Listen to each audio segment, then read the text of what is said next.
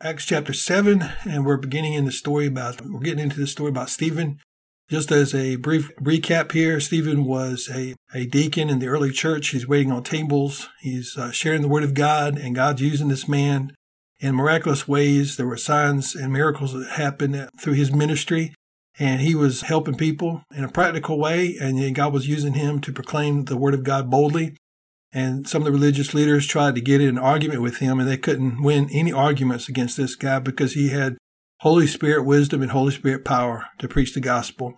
And so since they couldn't shut him up, they decided they would arrest him and drag him to court. And they hired some people to make some false accusations against him and accuse him of blasphemy. And so now in chapter 7, Stephen has an opportunity to defend himself. But rather than defending himself, he begins basically a sermon. In his sermon, he's giving basically a rehistory or an account of the history of Israel, starting with Abraham.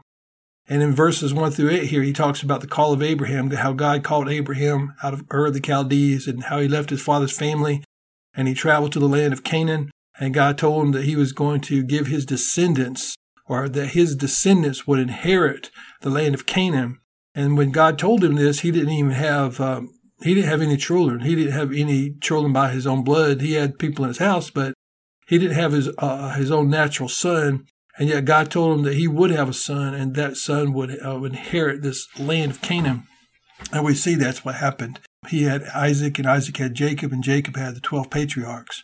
And so we see here in this recounting of the history about Abraham, we know that Abraham believed God, and it was accounted unto him as righteousness. And I'm always reminded of that verse in Romans chapter 4, verse 20, where it says that Abraham staggered not at the promise of God in unbelief, but was strong in faith, giving glory to God.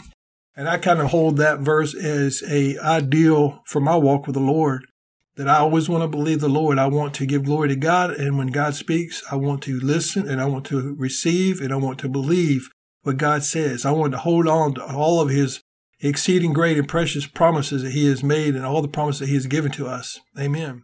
The Lord bless you and keep you. The Lord make his face shine upon you. The Lord give you peace.